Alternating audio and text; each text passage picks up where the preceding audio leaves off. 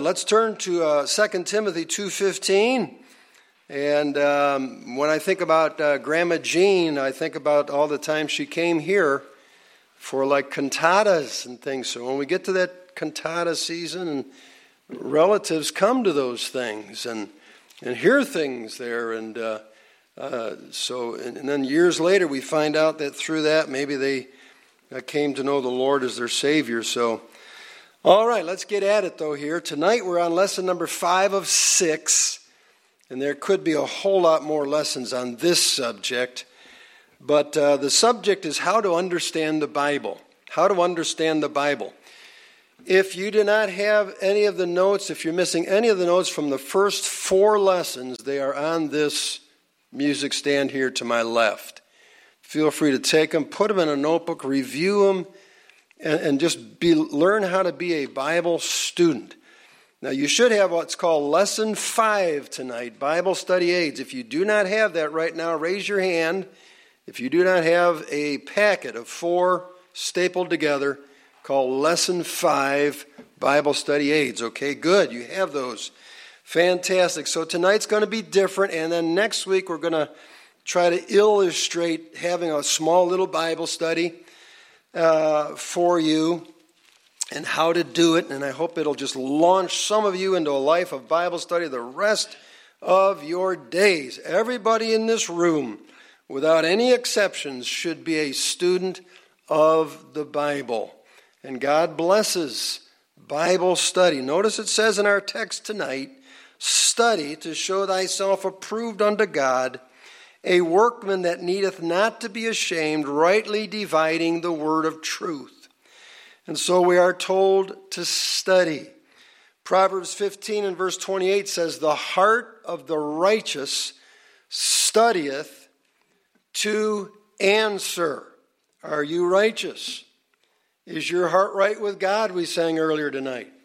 The heart of the righteous studieth to answer. And boy, people have questions. One of our church members called me last night and we discussed for I don't know how long, almost an hour, a question a man posed to him at work yesterday that he said, I just didn't quite know how to answer that question. And so we went through a bunch of things on the phone today last night, so that he could take back today to help this man who he said is really searching, might be even really close to knowing the Lord, but he's stumped by a particular question that is very difficult to answer.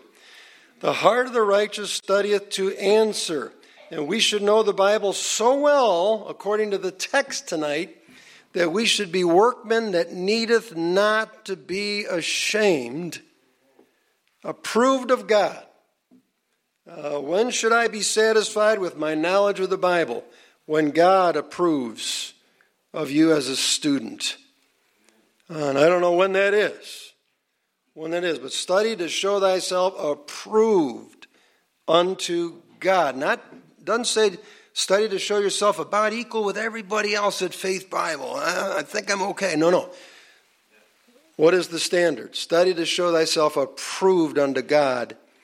And then a workman that needeth not to be ashamed. Over and over and over again, sometimes believers are ashamed because they get out there in the world, in God's vineyard, and they're stumped and stumped and stumped and stumped and stumped and stumped by question after question after question after question. Because we haven't studied enough. We haven't studied to answer.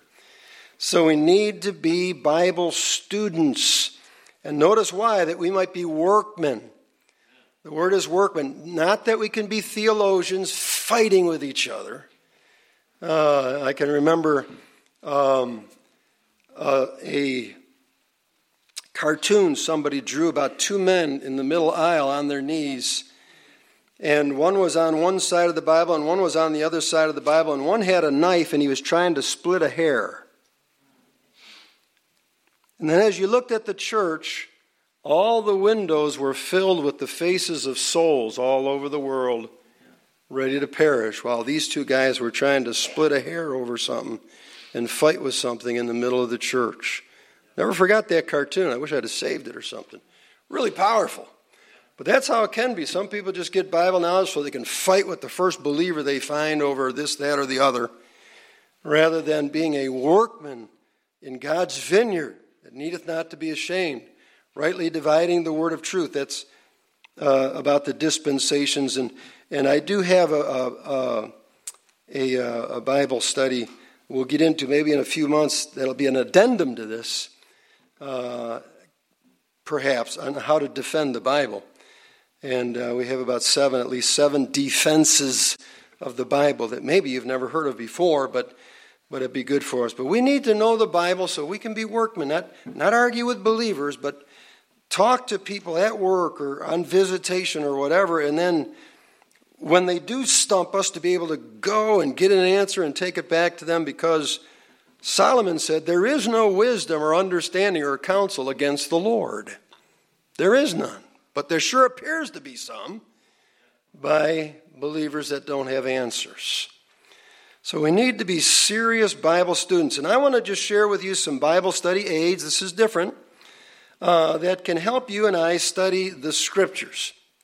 Number 1 tonight is study Bibles. Number 2 is concordances. Number 3 is dictionaries. And then number 4 is commentaries. These could be very helpful. I cannot tell you how blessed we are to live at the end of human history.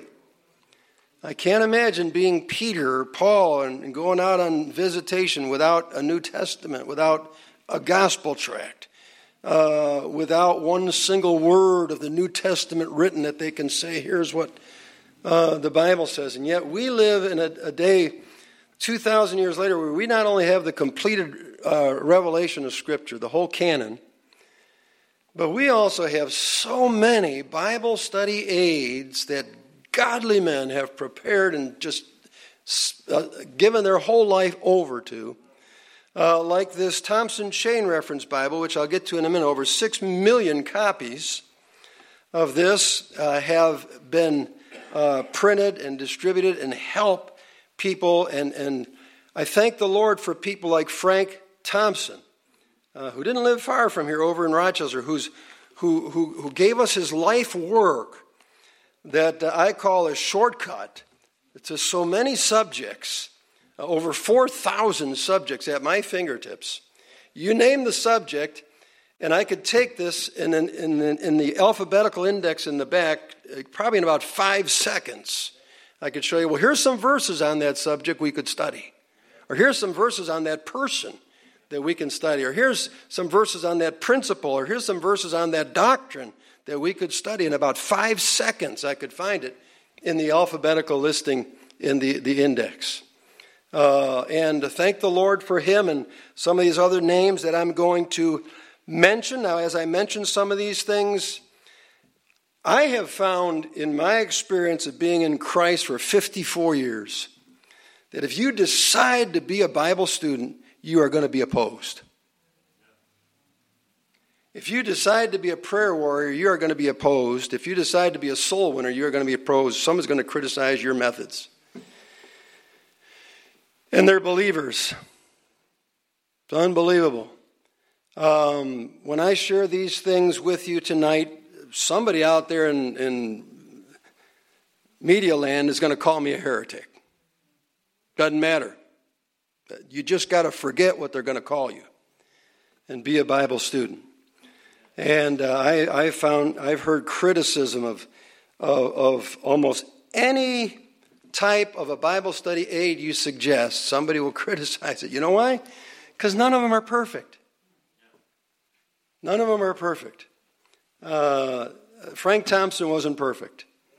But he gave his whole life to putting together this study Bible. And Charles Strong wasn't perfect. Or James Strong wasn't perfect. And Charles Spurgeon wasn't perfect. And Noah Webster wasn't perfect. And C.I. Scofield wasn't perfect. And you can find one or two or a few couple things that they maybe said that weren't right. And there are people out there that will condemn the whole project. They'll condemn the whole project. And some of them will do the same thing with pastors. They go to a church and say, well, that pastor said one thing wrong. I don't think I can ever go back to that church again. Because of this one thing that he said wrong. There's people like that. And sadly, there's going to be opposition to you being a Bible student. maybe even from your own family, and you're just going to have to decide. So I came up with Bible study aids that have helped me profoundly. Whether you agree with them all tonight or not, we're going to just kind of go through them and see. By the way, here's a little advice to all the critics who criticize every Bible study aid, every preacher, every church. There's a warning for them in Ecclesiastes 7 and verse 16. It says, "Be not righteous over much, neither make thyself over wise. Why shouldest thou destroy thyself?" Isn't that something? Some people can make themselves so righteous, so overwise, it ends up being their own destruction. Their own destruction. Because they think they're right, nobody else is right, and they kind of wander off. Picture like a flock of sheep, and this one sheep thinks they're just better than all the other sheep, and so off they go. They're too good for this sheep, this flock. What happens to them? What happens to that sheep? What happens in nature to that sheep that wanders away from the flock? It's devoured. Why shouldest thou destroy thyself? Don't ever get so over-righteous and over-wise that you end up destroying yourself. I love to humbly learn from these Bible study aids. So the first thing that can help is a study Bible. A study Bible is defined on your sheet as Bibles that surround the text of the Word of God with outlines, commentary, subject chains, etc. And there's a lot of them out there. I've read study Bibles. Some of them I will not use. I will not advocate. And these four that I have on our notes tonight are not perfect. But neither is Pastor Cole. I don't agree with myself sometimes. I'm serious. There's times where I've gone and said, "Boy, Art, I don't think you're right here." And but I appreciate the patience and love people have shown me over the years. But as far as I'm concerned, the Cadillac of the Bible study Bibles is the Thompson Chain Reference Bible. The reason I like it is because it is not a commentary. It is rather a chain reference Bible. And what we mean by that is it will take a word. Let's say it's the word faith, and I think the first mentions Deuteronomy 32 something. Then it will tell you where the next mention is, right next to it. And then it'll tell you where the next mention is, and the next, and the next, and the next, and the next, and the next. And it forms a chain all the way through the Bible on that particular subject, a particular person, particular doctrine. And I'm going to give you an illustration here in just a moment. In 1972, my dad gave me for Christmas this Thompson Chain Reference Bible. It is been rebound twice. Pages used to be white as snow. It's falling apart. I can't get it rebound anymore. Sections are coming out. But he got one, I got one, George got one, Dave got one, and all, it says right here, to Arthur Cole from Dad, Christmas 1972. My dad got one.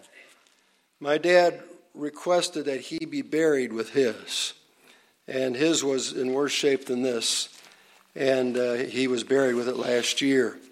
But I got saved in 1969, and so for the first 3 years in my Christian walk, I just used those gift Bibles, that they gave you, the paperbacks that fell apart in a short time.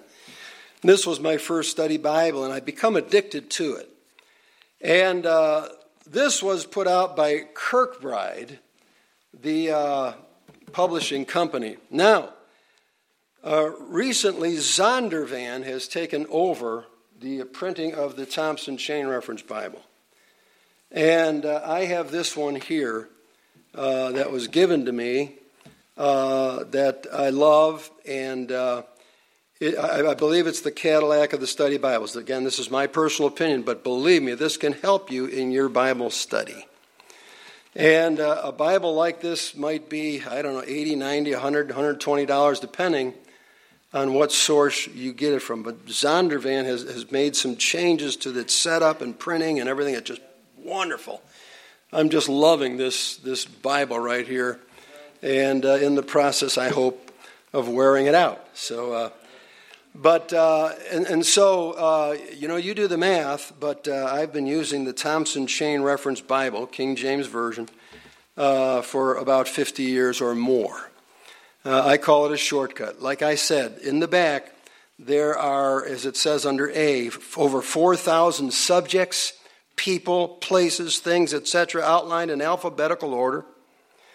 Outlines of major characters.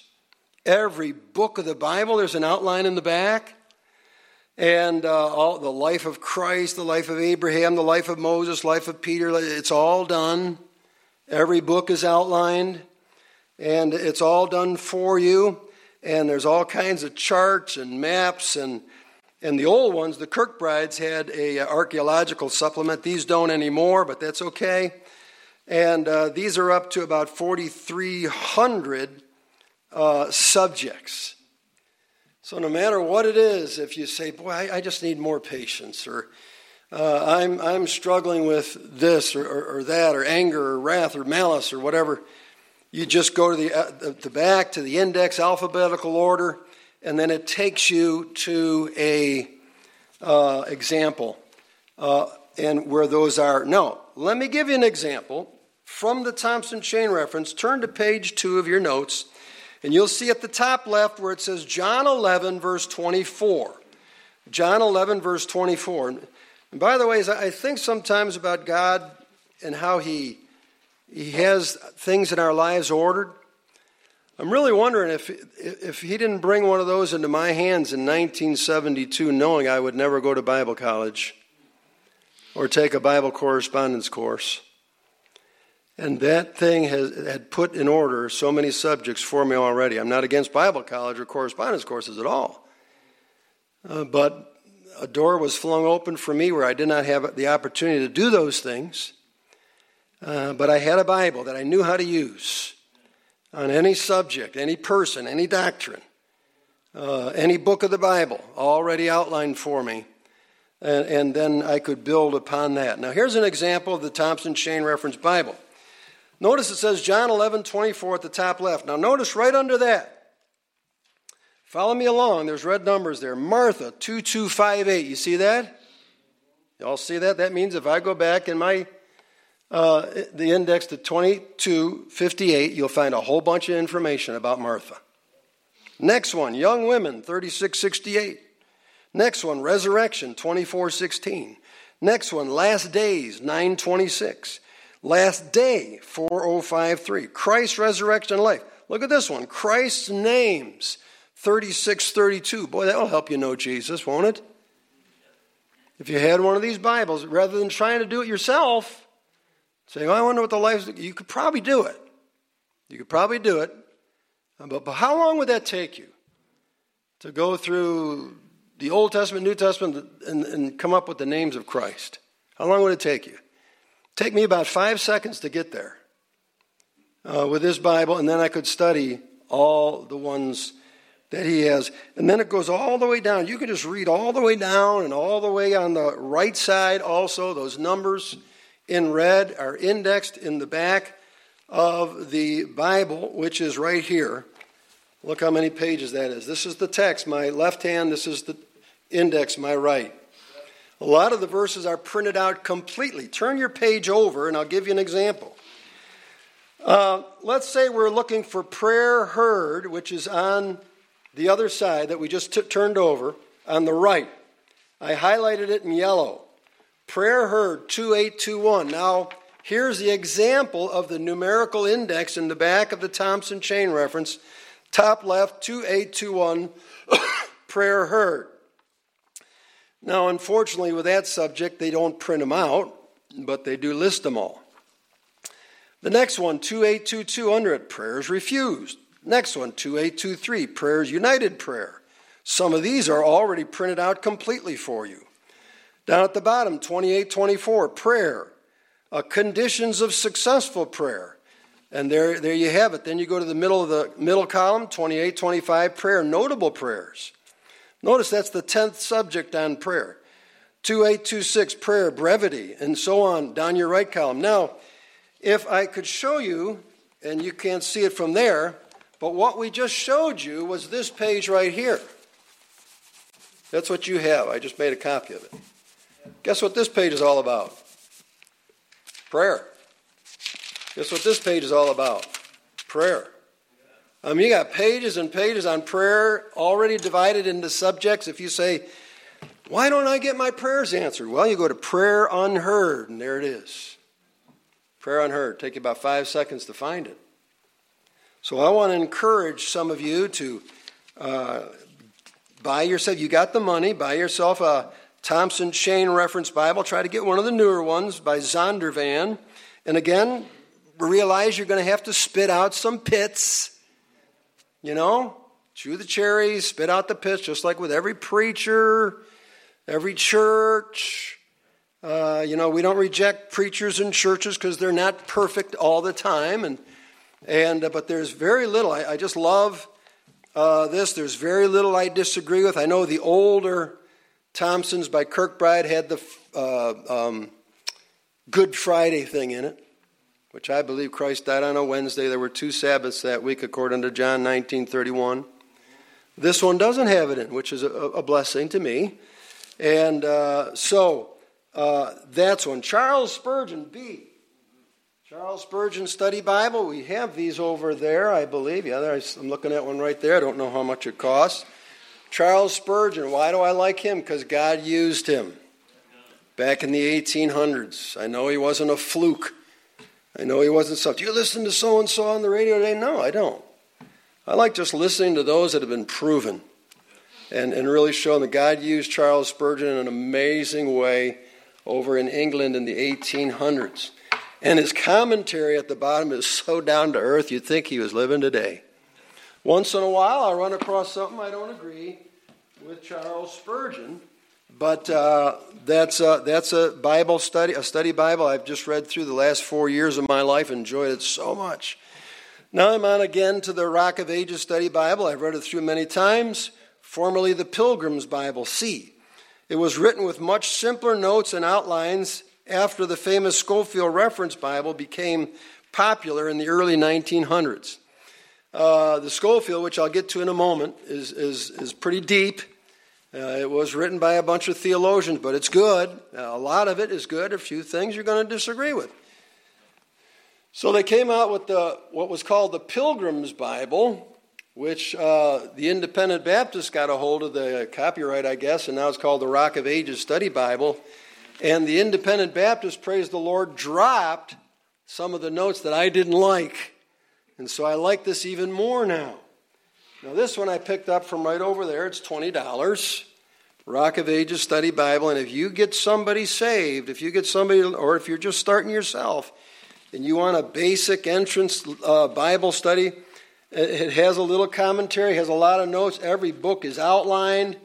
And that is a good study Bible to have, which they hope people would precede that and then follow up with D, the Scofield Reference Bible. This was the most popular study Bible in our country in the 1900s, especially in the early 1900s. And in fact, there used to be actually on Main Street in Hamburg a storefront that sold nothing but Scofield Reference Bibles. That's how popular this was.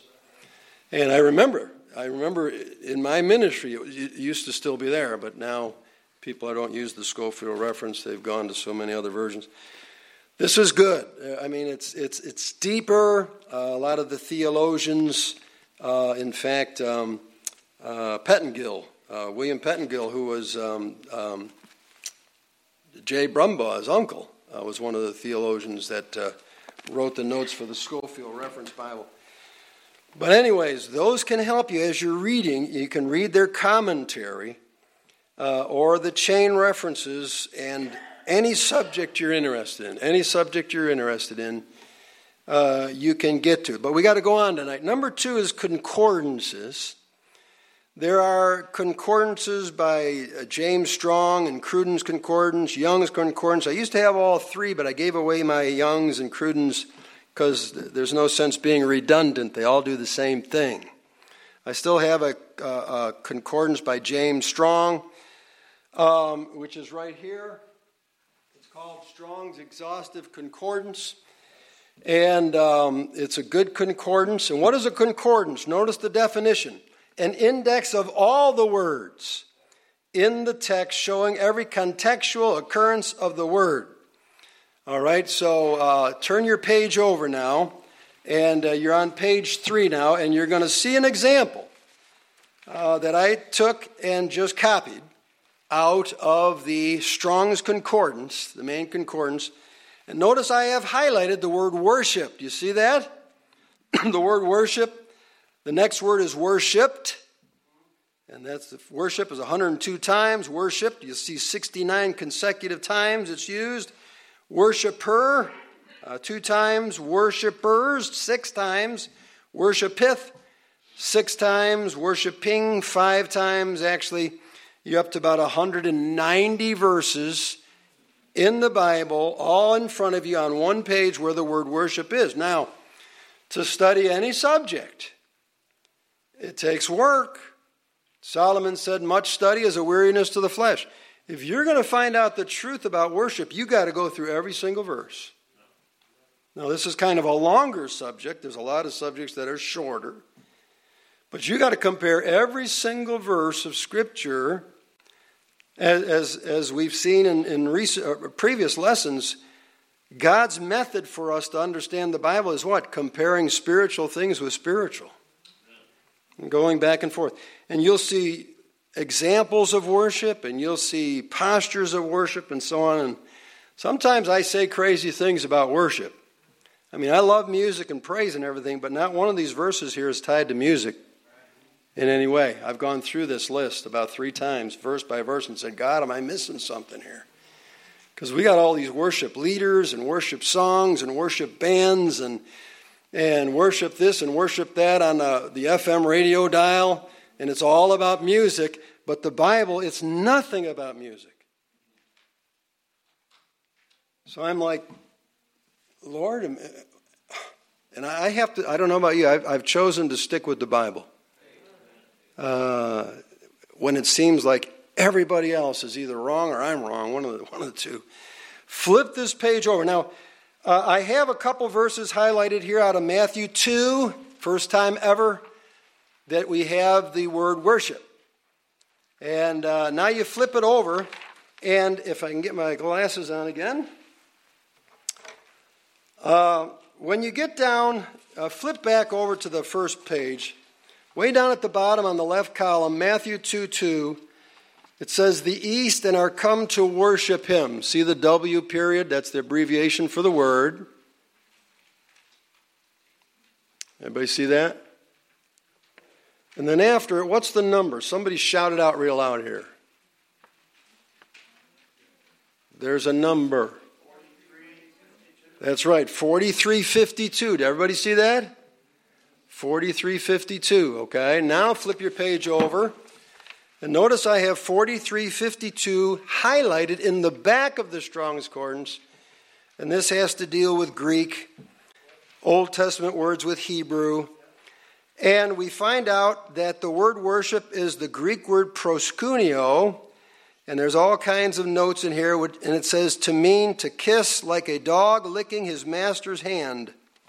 To fawn or crouch. To prostrate oneself in homage. To do reverence to or adore. Okay, that is what the word worship means. If you've ever seen a dog, they worship their owner. Cats don't. Okay, cats could care less about their owners. Dogs worship their owners. It has nothing to do with music.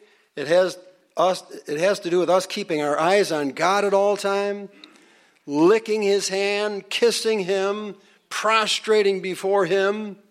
That's what worship has to do.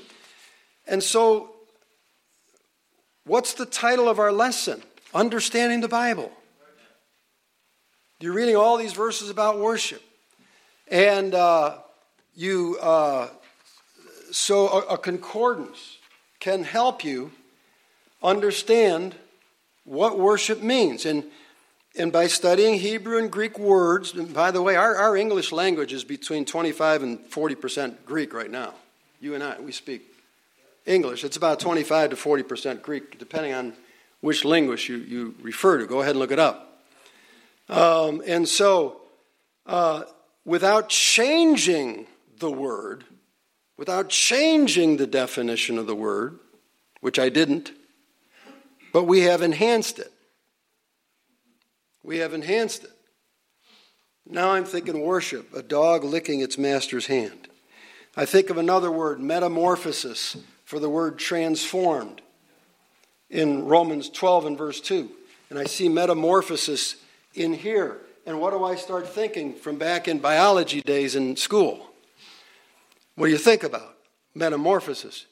You think about an ugly little worm spinning a cocoon, turning into literally liquid jelly inside of the cocoon, and then somehow refabricating itself into a beautiful butterfly. And then from the strength and the war that it takes to get out of the cocoon, it gets its color. Its beauty is from the struggle. And then it's released, and you've got this beautiful monarch butterfly that was once an ugly worm, and all of a sudden now I'm reading Romans 12:12, be not conformed to this world, but be transformed by the renewing of your mind. And I think, hey, you know, I didn't change the word. I didn't change the word, but I sure enhanced the meaning. And I'm starting to understand the Bible. See, that's what our lesson's about, understanding the Bible. And all of a sudden I'm seeing from nature what God wants to do with me, and why God makes us struggle, and why God makes us fight to gain 1 foot in the Christian life. It's such a struggle, and we get our beauty from the battles. And so we want to use a concordance. Also, I would recommend a dictionary. I think I did this last week. I'm not sure. But Noah Webster's dictionary is from 1828, is a good investment. And this will get you about 200 years closer to the King James Bible.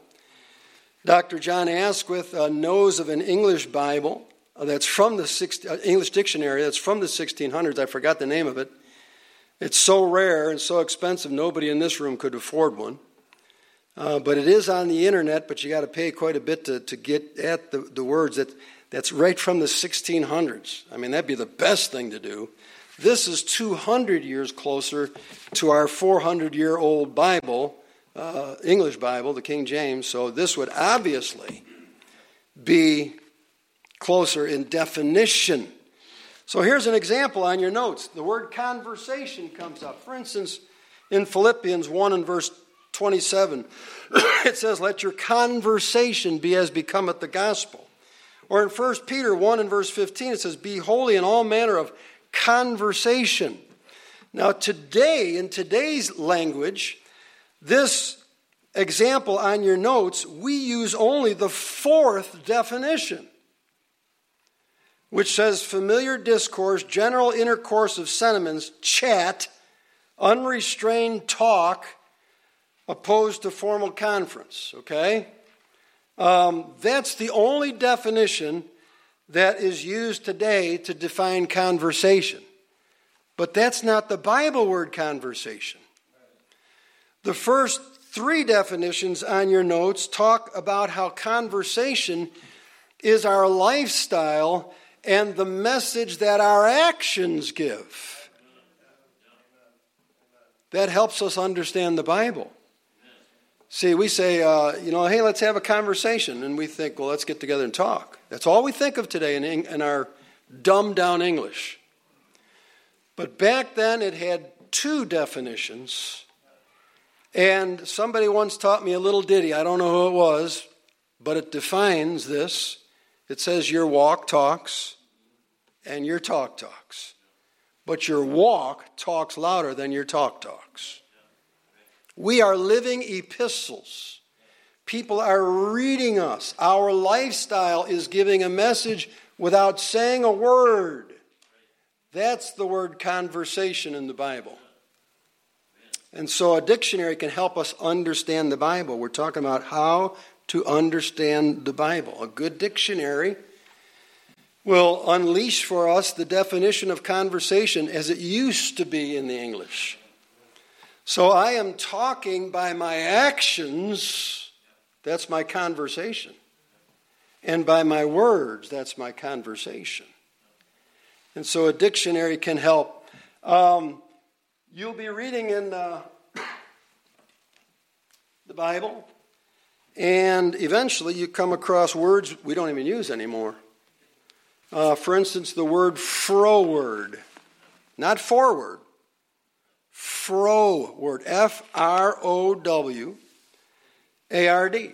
froward. And as you look it up in the Noah Webster's 1828 dictionary, it says perverse. That is, turning from with aversion or reluctance, not willing to yield or comply with what is required, unyielding, ungovernable, refractory, disobedient, peevish, as a froward child. And then they put Bible verses in this dictionary. And here he quotes Deuteronomy 32:20. They are a very froward generation, children in whom is no faith. Well, you get kids without any faith and you're going to get a perverted society. And so we don't use the word froward.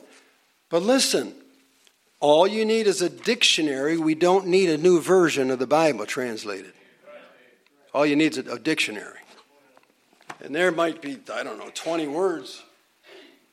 I don't know how many. I shouldn't have even said that. But I don't know how many words are in our King James Bible we don't use anymore. But we don't need a whole new translation or version. All you need is a good dictionary. So purchase an 1828 dictionary. We used to have them here, but I don't think we have many more.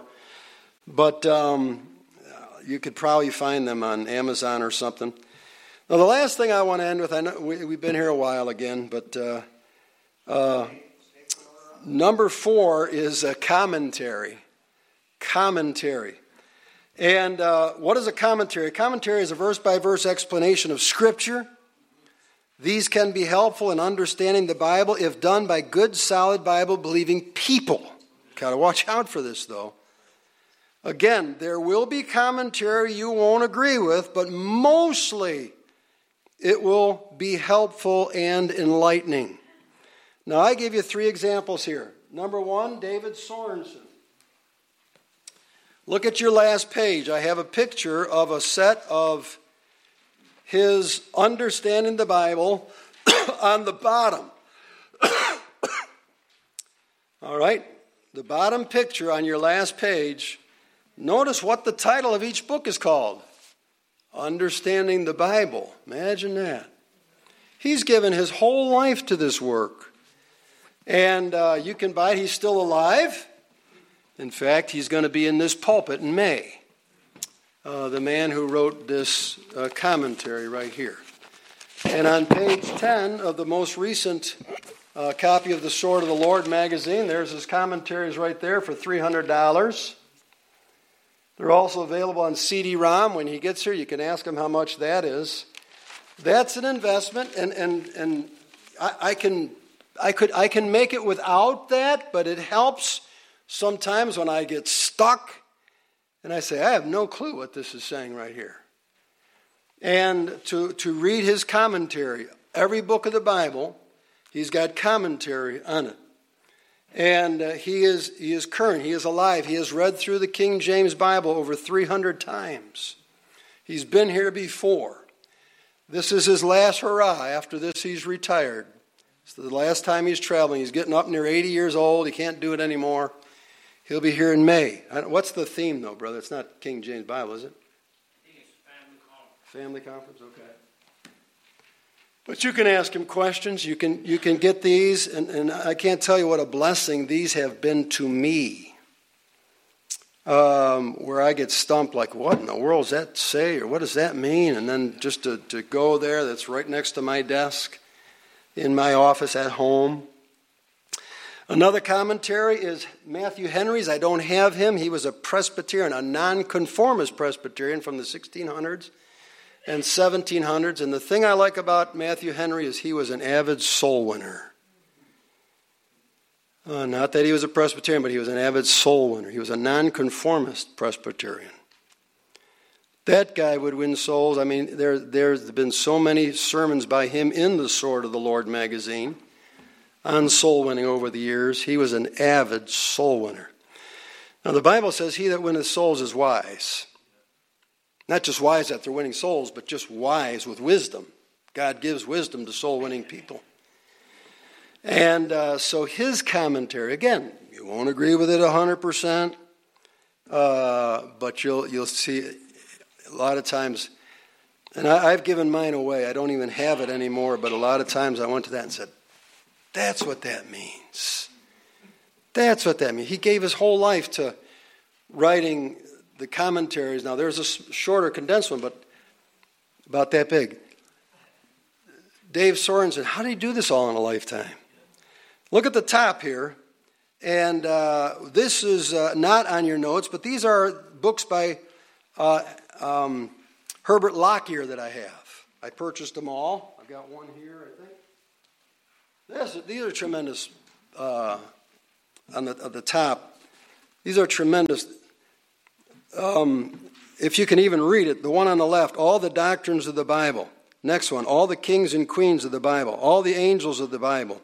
All the Messianic prophecies of the Bible, all the trades and occupations of the Bible, all the parables of the Bible, all about God in Christ, all the prayers in the Bible, all the divine names and titles in the Bible, all about the Holy Spirit, all about all the miracles of the Bible, all the books and chapters of the Bible, all the holy days and holidays in the Bible, all the last words of saints and sinners, that's not in the Bible, all the women of the Bible. Then there's 4 that are not on this picture. All the apostles of the Bible, all the teachings of Jesus in the Bible, all the promises of the Bible. And this one here, all the men of the Bible. I read these things and I say, how did somebody do that in a lifetime? Herbert Lockyer. Now, he was with Moody Bible Institute, and he died, I think, back in 68 or something. But tremendous stuff. Tremendous. You talk about shortcuts that we have available to us today. He died in 1984. Matthew Henry, I mentioned him. His last words on his deathbed was this: a life spent in the service of God is the most comfortable life that anyone could lead. He's a Presbyterian. His most famous quote was, man's extremity is God's opportunity. And so stuff like that, we are so blessed to live in this day and age where these great saints have done the heavy lifting and have got it in print for us. And by the way, the Strong's Concordance, I think when Brother Mike got me a laptop, that was 20 years ago, I don't know when it was, but the Strong's Concordance is right on my laptop now. I haven't picked this thing up since. All right? Because now I can punch in the text that I want or the word that I'm trying to find, and it comes up. And then you hit the S button on your keyboard. And the Thompson or the Strong's definitions come up to every word you're looking at. Then you just double click on the number, which we saw in the backs, and there's the definition for you. The Greek word and then the definition. It's amazing. And then you hit X button, and it takes that subject. Let's say it's faith, and I found one verse that I'm looking at faith. You hit the X button, and then all these other verses on faith come up right in front of you in 2 seconds. 2 seconds, and you just scroll through them. And what advantages we have today. What advantages we have today. Now, next week we're going to close with we're going to do a Bible study together next week, and I'll just show you kind of how my mind works when I'm trying to study a subject. Yeah, go ahead, John. Let's pass those out. Now, the last thing on your notes is a notebook. I mean, just write some stuff down. You don't have a photographic memory. Get over your pride. Write in your Bible. I've been criticized for writing in my Bible. I mean, writing notes. Like I said, no matter what you do, you're going to be criticized.